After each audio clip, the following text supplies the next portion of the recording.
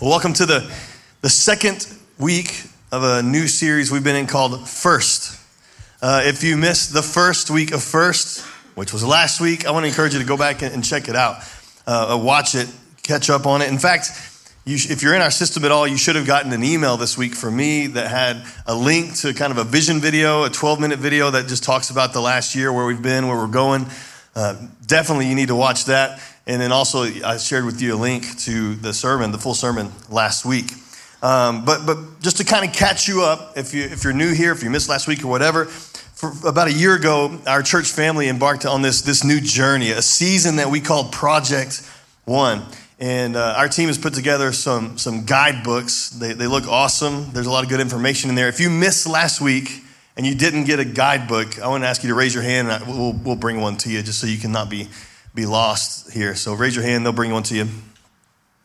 This guidebook has a lot of information about the season we've been in, where we're going in this next year. And, at Project One, we said that there is one God and one name by which we are saved. There's one faith, one family, one focus. And ultimately, there's only one thing worthy of giving our lives for, right? We asked you to go all in. Not some gave all or all gave some, but all of us as a church family to go all in. We challenge you, our church family, to 100% engagement. All of us in the game together, kind of going the same direction. And so many of you chose to do that, right? You gave your all. You made commitments, and we've been just blown away at what God has done through those commitments. And we're halfway now, like we're a year into that 2-year process. And man, it's just been amazing to see what God has done through your faithfulness, through your generosity. And through this series, okay, we're issuing 3 different challenges for 3 different groups of people, or two different groups of people. So if you're new here, and you weren't here last October, you have no idea what Project One is, we're going to challenge you through this series and through the things you hear to commit, to join with us as your church family and make a commitment in this next 12 months, for these next 12 months. If you were here and maybe you didn't make a commitment, we're going to challenge you the same thing. Man, commit, join with us to kind of finish this year strong. And if you did make a commitment last year, that's going to be your challenge, to finish strong. To not let the new and the excitement wear off, but finish strong the commitment that you made last year. And then finally, for those of you that made a commitment, God might be leading you to increase that commitment. Now, maybe you've had a job change, or your financial situation has changed. Maybe God's just leading you more, like speaking to you about priority or just trusting Him. Whatever the reason, that might be the case for some of you. So what we're asking you to do for all of us is mark your calendars for November 12th. All right, that's when we're going to have our commitment Sunday. We're going to join together as a church family and make these commitments together, all right? So at the city, you know this, we don't pass a plate. We don't talk about money very often, but we are going to be for the next few weeks, okay? So don't be that guy or girl that's like, see ya in a couple of weeks, right? When you're done with this, hang with us. And listen, at least be willing to ask God the questions like, God, what are you speaking to me in this? Let Him be the one that drives this, okay? And then you can make your own decision. But we want to challenge you to mark that date on your calendar, November 12th, and that's going to be Commitment Sunday. So to catch you up, like Clayton said last week, our hearts can tend to get out of alignment, like a car that's severely out of line that can pull one direction or the other, and it can tend to fall off in one of these 2 ditches, either self-sufficiency or self-centeredness. And from time to time, it's good for us to stop and have the Holy Spirit challenge us. Is there something in us out of alignment? Is there some kind of adjustment He needs to make to recenter us on Him and on His mission for us? In this series called First, we're going through 2 Corinthians chapters 8 and 9. We're going verse by verse and looking what Paul says about giving. To kind of recap last week, Clayton started in chapter 8. If you remember, there's this church in Jerusalem, the believers in Jerusalem are under severe attack and persecution, right? They're struggling big time, and especially financially. And so Paul's writing these letters to churches throughout the region These are Gentile churches. He mentions the church of Macedonia being one of them. And obviously he's writing this letter to a church in Corinth. And he's imploring these guys to give to this cause in Jerusalem. Okay, so he holds up as the standard the church in Macedonia, who is very, very, very poor. They're the ultimate example. And we read last week that they were so eager to give to this, despite their poverty. They were so eager to give that they were begging to be a part of it. And so he's challenging this church in Corinth, who a year before had made a commitment to help the believers in Jerusalem to finish strong and to give. So Paul writes this letter to them, kind of comparing the two. The church in Corinth was very, very well off. They were very wealthy. And again, the church in Macedonia, not so much. And he holds this church in Macedonia up as an example. And in verse 5, this is the key verse for the whole series. Speaking of that church in Macedonia, for their first action was to give themselves to the Lord and to us, just as God wanted them to do. They gave themselves first to what? To him, to the Lord, right? That's priority. That's what Clayton talked about last week. Like when we make the first thing, like when he is priority in our life, things kind of work out from there. So they gave themselves first to the Lord, and secondly, to who? To us. Who's us? Each other. To the church body, the body of Christ, our church family, to other believers. This verse should be the mark of every single Jesus follower. In fact, if someone were to ask you, what is being a Christian all about? I think this verse is a great answer. Following Jesus is about giving yourself first to him and then to each other. That's what our life should look like. And if you want to get to the end of your life and know that you did more than just pay bills and consume resources and just have a good time, it's going to take living out this verse, giving ourselves first to him and then to each other, because we all have in us this God-given desire to live for something more than ourselves. It's in there, a desire to live even for the glory of God. That's what we're looking at today. We're going to start with where we left off, verse 7 last week. Verse 7, he said, I want you to excel also in this gracious act of giving. He told them, this church in Corinth, remember, you excel in so many ways, in your faith and your knowledge, your enthusiasm for the gospel. He's like, don't forget about giving, like excel also in this grace of giving. We learn that giving is a ministry of grace, and how the terms for grace and giving in the original language are almost interchangeable. Grace receivers become grace dispensers, right? What we dispense is a reflection of what we have received. And so now we're starting in verse 8. If you have your Bibles, you can turn there. If not, this is 2 Corinthians chapter 8, verse 8. In your app, we have message notes. You can click over to those, and it's a great way to stay connected to the content. There's fill in the blank stuff, kind of keep your mind occupied there. All the quotes are there, all the verses are there. So I encourage you to look at that. So there's quite a few verses here. We're going to unpack them one by one. And what we're doing ultimately today is looking at the how of giving, like how are we supposed to give? Why are we supposed to give? And then the when and the what of giving. It's going to get really, really practical, man. If you like practical and applicable, this is going to be for you, because that's what Paul is, and that's what we're going to talk about. He's giving us what it should look like, what our lives should look like in this area of giving. How do we measure up to the standard Paul is setting for us? And then ultimately, I'm asking you to ask the question, is there some kind of recalibration that needs to happen in your own heart? Verse 8, Paul writes, I'm not commanding you to do this, but I am testing how genuine your love is by comparing it with the eagerness of the other churches. So he starts with saying, this is not a command. Now, if you think like me, especially looking at last week's verses, and you'll see some this week too, it kind of sounds like a command here and there, right? He's like, excel at giving, like you should finish what you started. But here's the problem. Here's what Paul knows, what he's trying to say to us. Like, you can't command someone to give. You can't force someone into generosity. Why?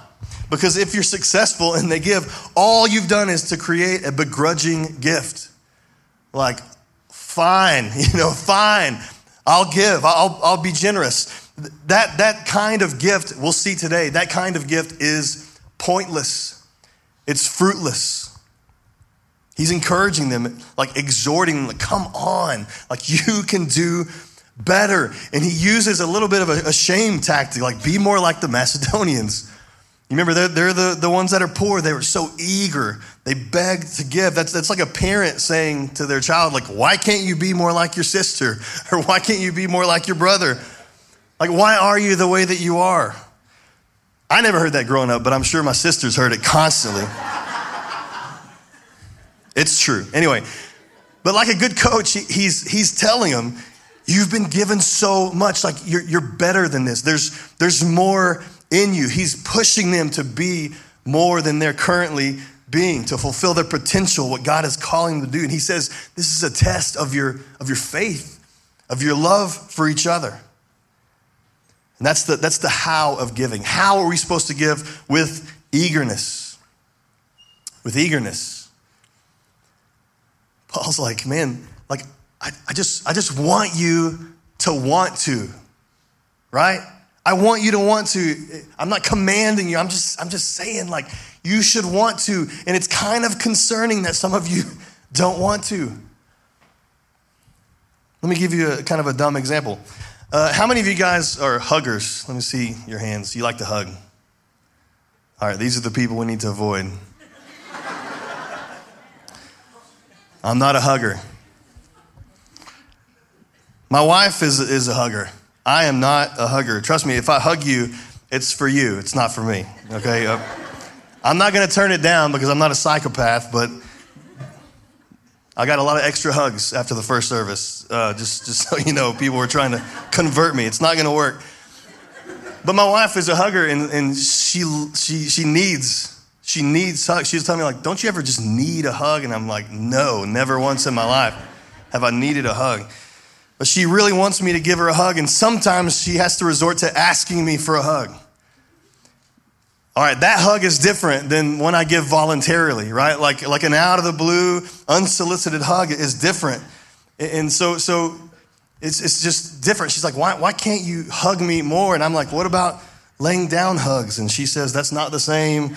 And I don't really see the difference, you know, but then she calls me an idiot and we move on. But the point is here, this is one of those, like, I want you to want to kind of things. Like, I want to fail to give it to this collection. It's kind of exposing a weakness in the Corinthian church, like a weakness in their faith. He's telling them, like, sliding on this commitment you made. Like, what does that say about your heart? It's not just about giving or what you give or don't give or whatever. It's all about your attitude. In fact, your attitude in giving is more important than what you give. The attitude, it's the most important thing. Paul never establishes a standard for giving. He establishes a standard of giving cheerfully. The key to giving is in the attitude of your heart. And we're about to see down in verse 12 that that's the only thing that makes your gift even acceptable to God. No matter the amount. And he'll write in the next chapter, chapter 9, God loves a cheerful giver. Listen, I've been in ministry a long time.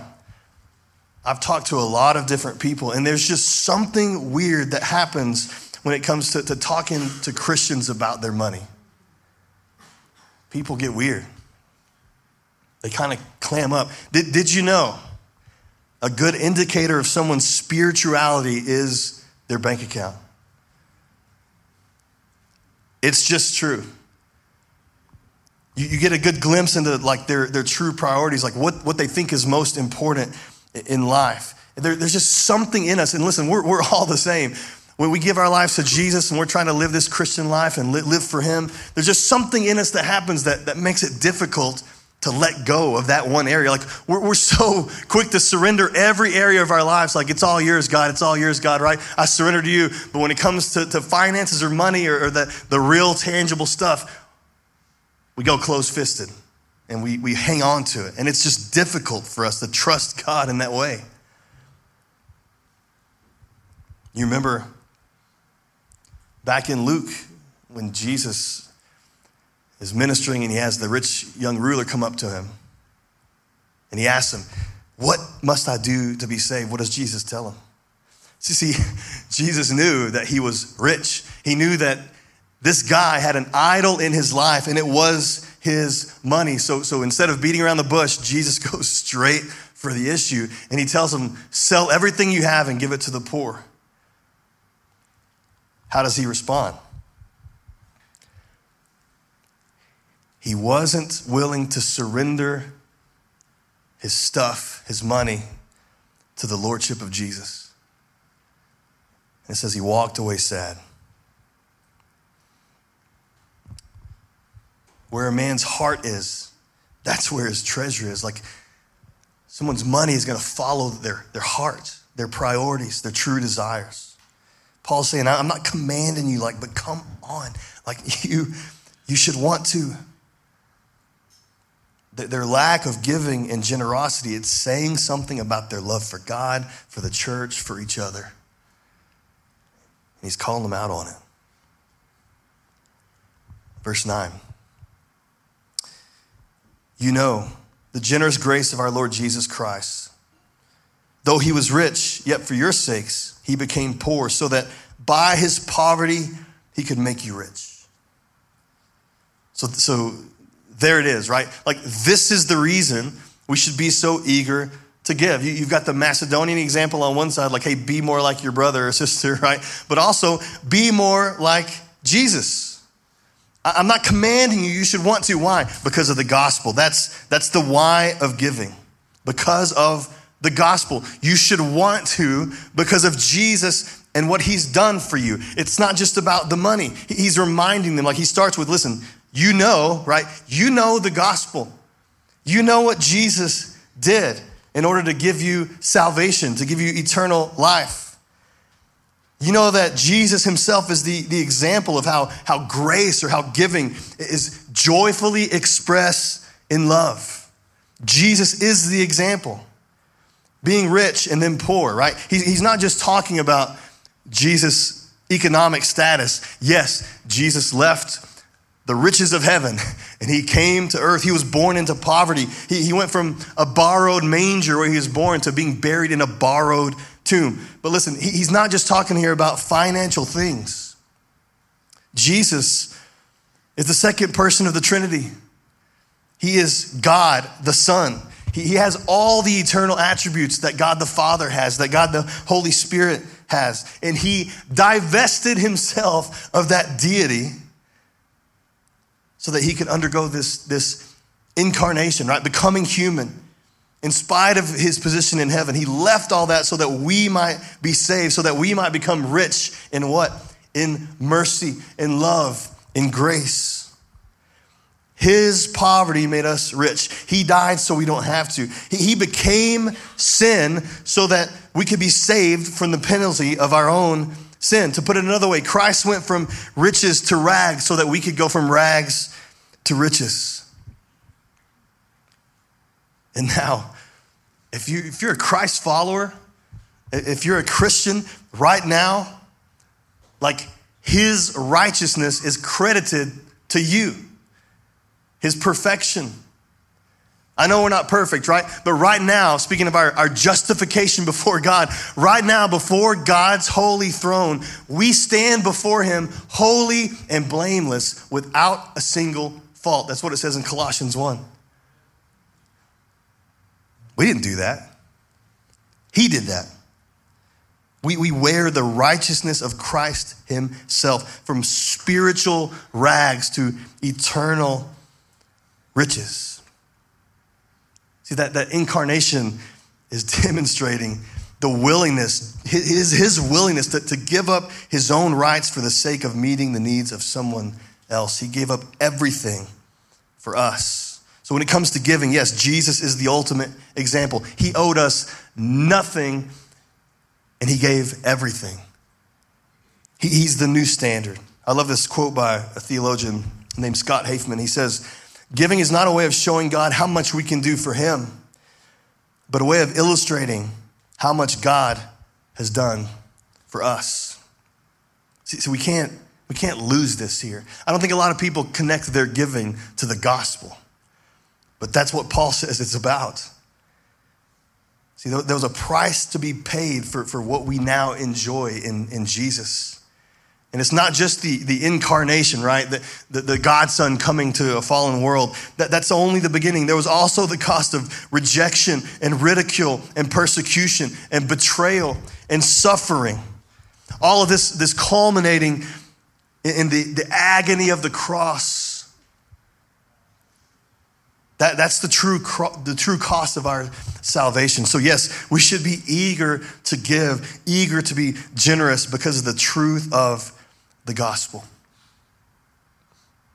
Then in verse 10, he gets practical again. Here's my advice. It'd be good for you to finish what you started a year ago. Last year, you were the first who wanted to give, and you were the first to begin doing it. Now, you should finish what you started. Let the eagerness you showed in the beginning be matched now by your giving. So he's giving some practical advice to us again, right? Finish what you started. Like a year ago, you were all into this thing. And so now I'm imploring you, like don't waver, don't wane. Finish what you started. Don't embarrass yourselves. And that's the win of giving. When should we give? We should always give, even when feelings fade. Even when you don't feel like it. Even when the excitement kind of wears off. Paul's like, listen, a year ago, you were like count us in. They were the most eager. They were the first ones to commit. They were the first ones to actually start giving. And now something's happened. Maybe the excitement has worn off. It's faded. He's like, remember the commitment you made and let's finish strong. I'm not a good finisher of things. I'm a great starter. I love to start things. Finishing takes a whole different level of commitment, right? It's like I have so many projects around the house that are half finished. And there's a lot of you looking at each other yep, I've got one of those. I want so bad to be someone that reads books. I want that for myself. I want to be a reader. Leaders are readers, getting smarter all the time, learning things. But I'm just not. I've got 100 books I've started and haven't finished. Maybe you've got something like that, with diet or exercise or some kind of discipline. I know we're all kind of that way when it comes to spiritual disciplines, right? Spending time with God, reading our Bibles, praying, that kind of stuff. We have the best intentions. You might even buy yourself a new journal, and you're all excited about it and you sit down and it lasts for 2 days and then you totally let it fall off the map. We've all been there, right? But hopefully as we grow and mature in the Lord, this is part of something that takes care of itself, right? We grow in discipline. We grow in our priorities and our integrity. Not just always doing whatever feels good or whatever is easiest, whatever's comfortable. But like we said before, choosing to live for something bigger than myself, being willing to sacrifice certain things in order to follow through on commitments that are important. Paul said earlier, you should give in accordance to your love, right? This is a test of your love. Love sometimes is a choice. Married people, what if you only chose to love your spouse when you felt in love? How would that go? Let's be honest. There's sometimes you wake up and roll over and look and you're just I don't know if I feel that in love today. You know what I'm saying? It's sometimes we talk about this in our re-engage class all the time, our marriage class. Love isn't just feelings. It's a choice that you have to make. Sometimes the feelings fade. You're not always going to have the warm fuzzies. Sometimes it's just about commitment and choosing to do the difficult thing and laying yourself down for someone else. Jesus isn't just the best example of giving. He's our example in relationships. That's what love looks like. That is love. That is commitment. Even when the feelings are kind of fleeting, you're making a choice to lay yourself down for someone else.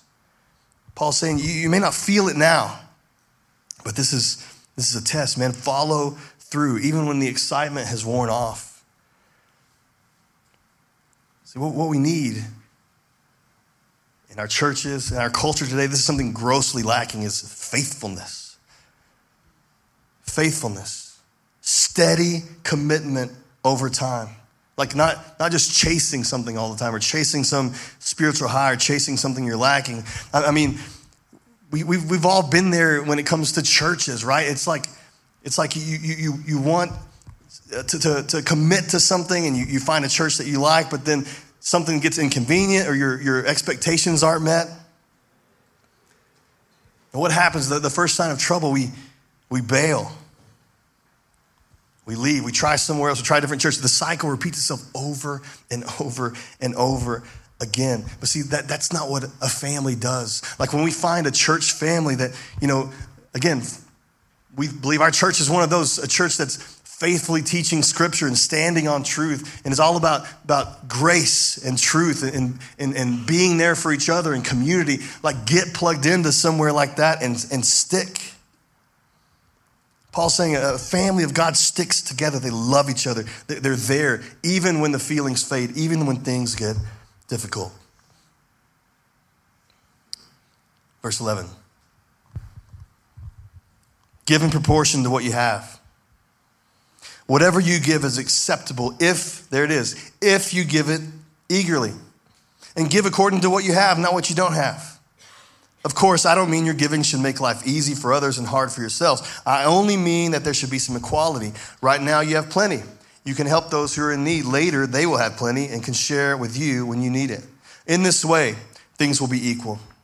As the scriptures say, those who gathered a lot had nothing left over, and those who gathered only a little had enough. Again, Paul does us a favor here. He's getting real practical. Anytime you talk about giving or money, like the inevitable question is, how much? How much?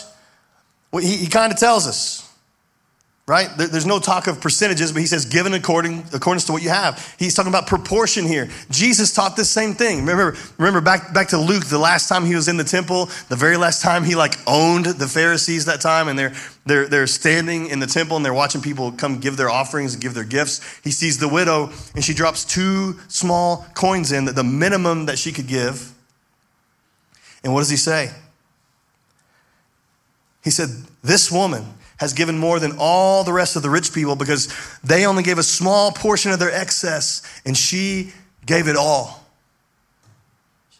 So the standard here is proportion over portion. In fact, that's the what of giving. What should we give? We should give according to what we have.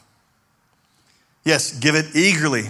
Give it because of the gospel. Give it even when feelings fade, and give in proportion to what you have. Verse 11 makes it plain that there's an obligation to give, right? But he's not asking them to give beyond what they can afford. He's like, don't make yourselves poor in your gifts.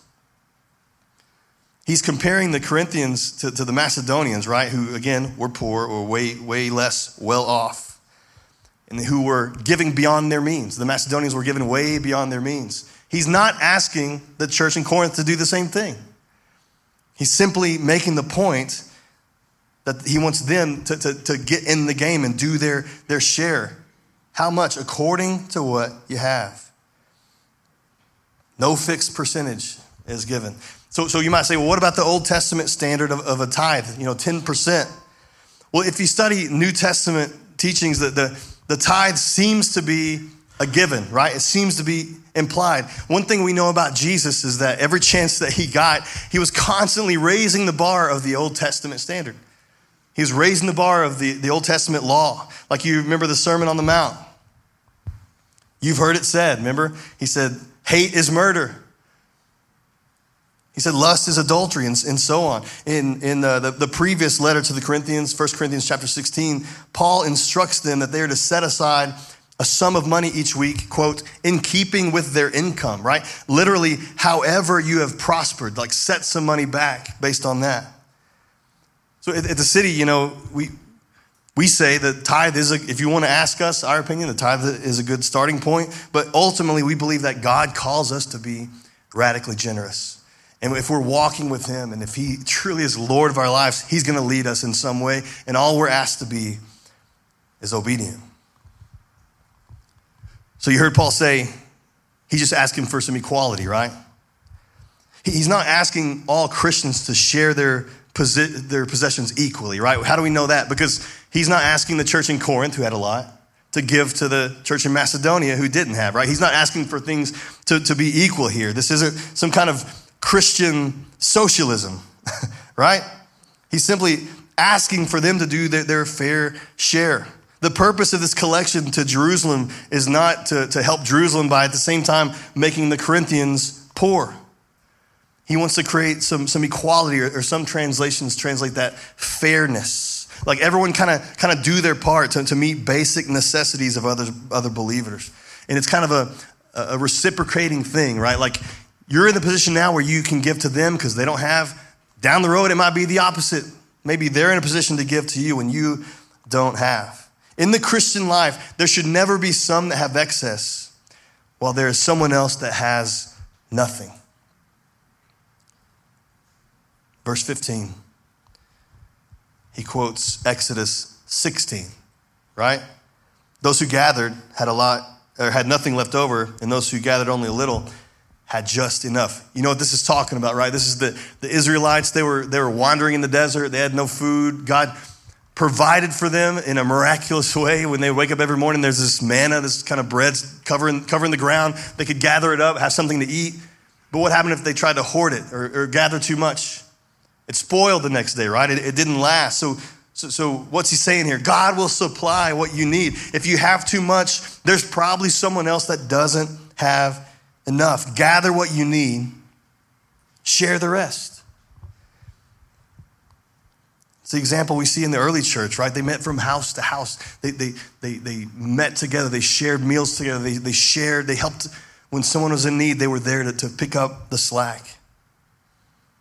So here's our big idea today.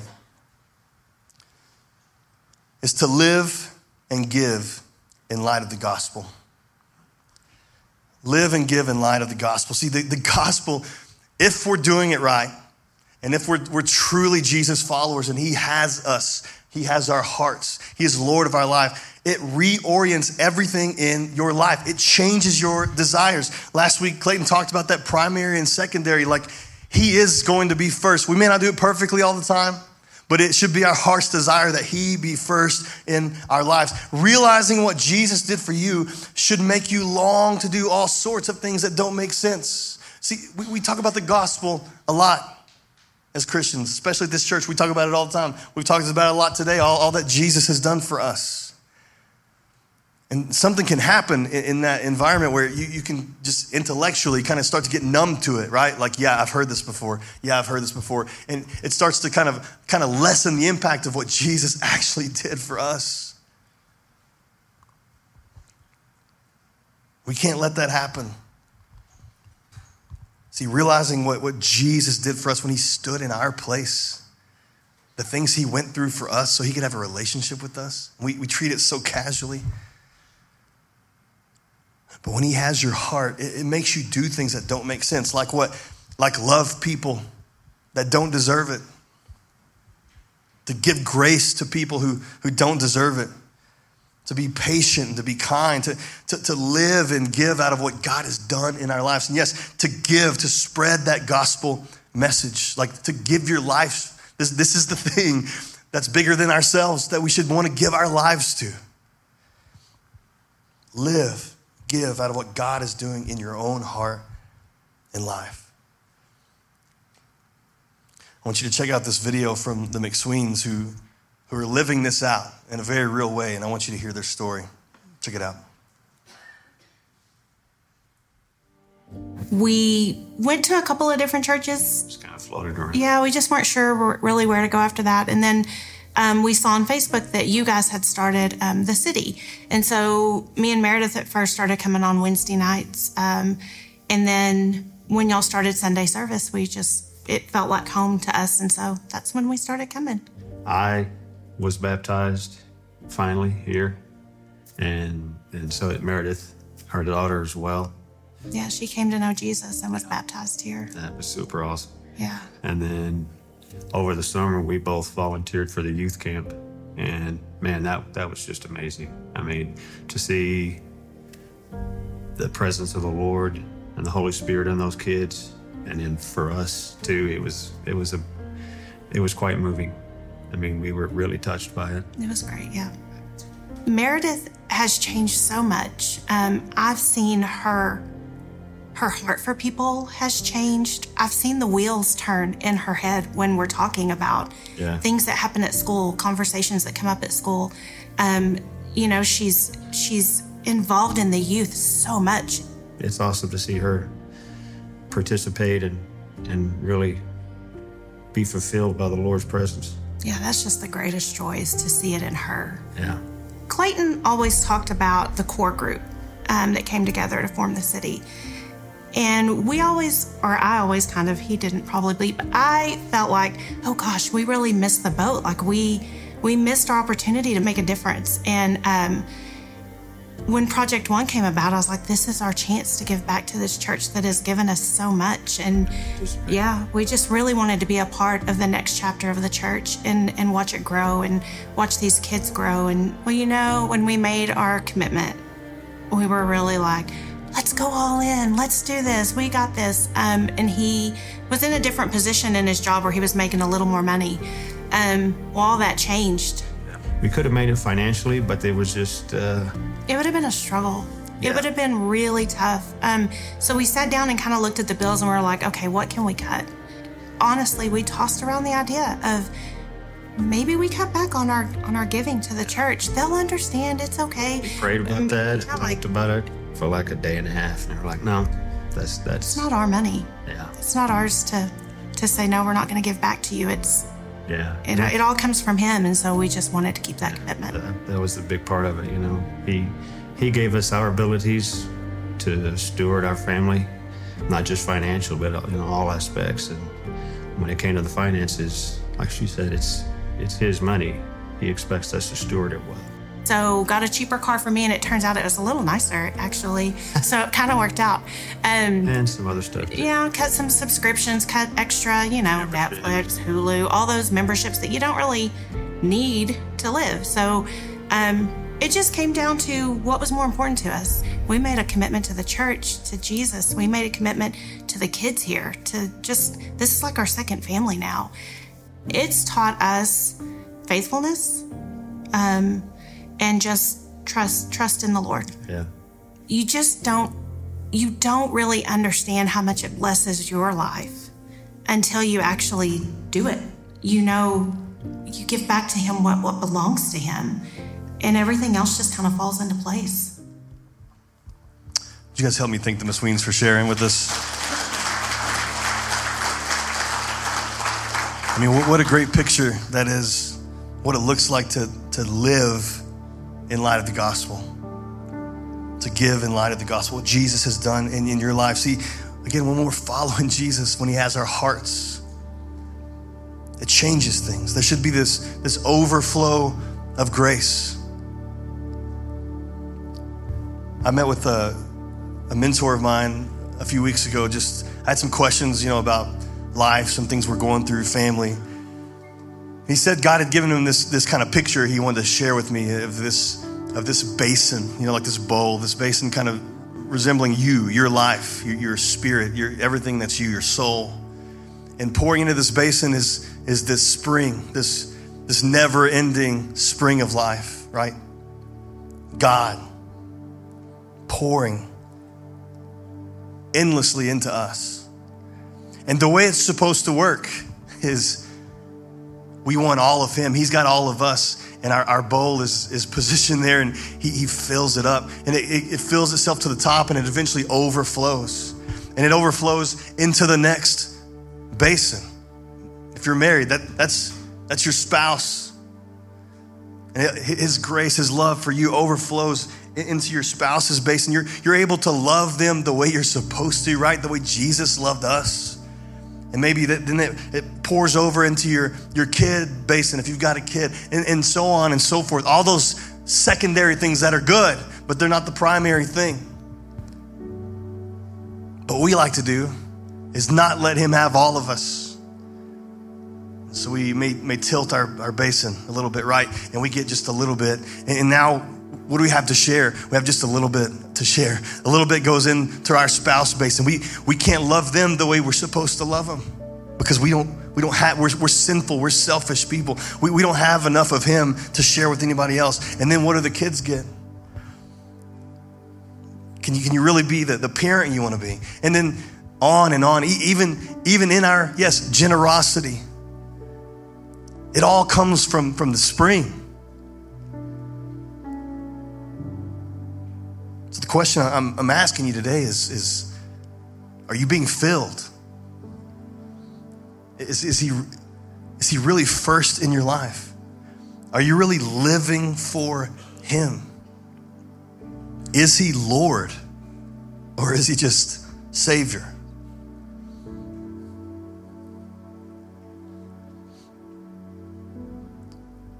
Francis Chan said in his book, Erasing Hell, he says, we have become dangerously comfortable. Believers ooze with wealth and let their addictions to comfort and security numb the radical urgency of the gospel.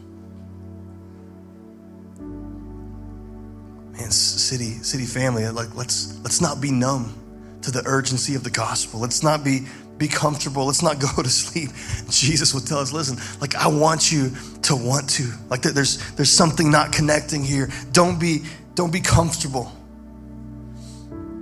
Live out of the overflow of what he's pouring into you in your life. In the guidebook we gave you, there's a commitment card. And here's what we as a church family are praying for those cards. As a staff, as pastors, we are praying that whatever you put on that card represents a fresh work of grace, what God is doing in your heart. Again, just be willing to ask the question of him. And then listen to what he says.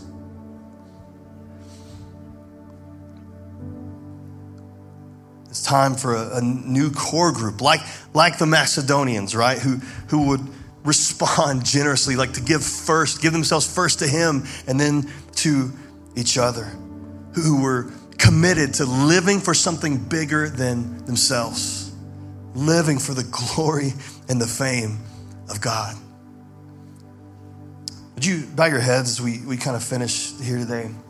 And all I'm asking you to do in this moment, is just ask God to search your heart. Is there something missing?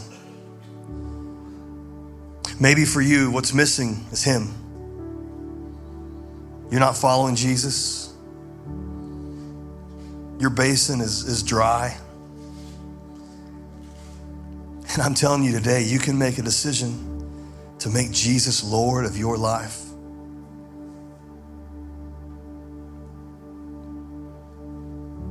You can be adopted into his family. All the things we talked about Jesus doing for us, he did for you. He died for you.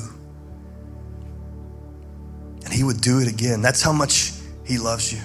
And he is after you, man. He is chasing you. And I implore you just not to resist him anymore. He lived a perfect life that you and I are incapable of living. And he died the death on the cross that was meant for us so that we could have a relationship with God. We can't have a relationship with God on our own because we're sinful and God is holy. His standard is perfection. So we have no chance outside of Jesus and what he did for us. And all he asks of us is to take that free gift he offers and say yes to him.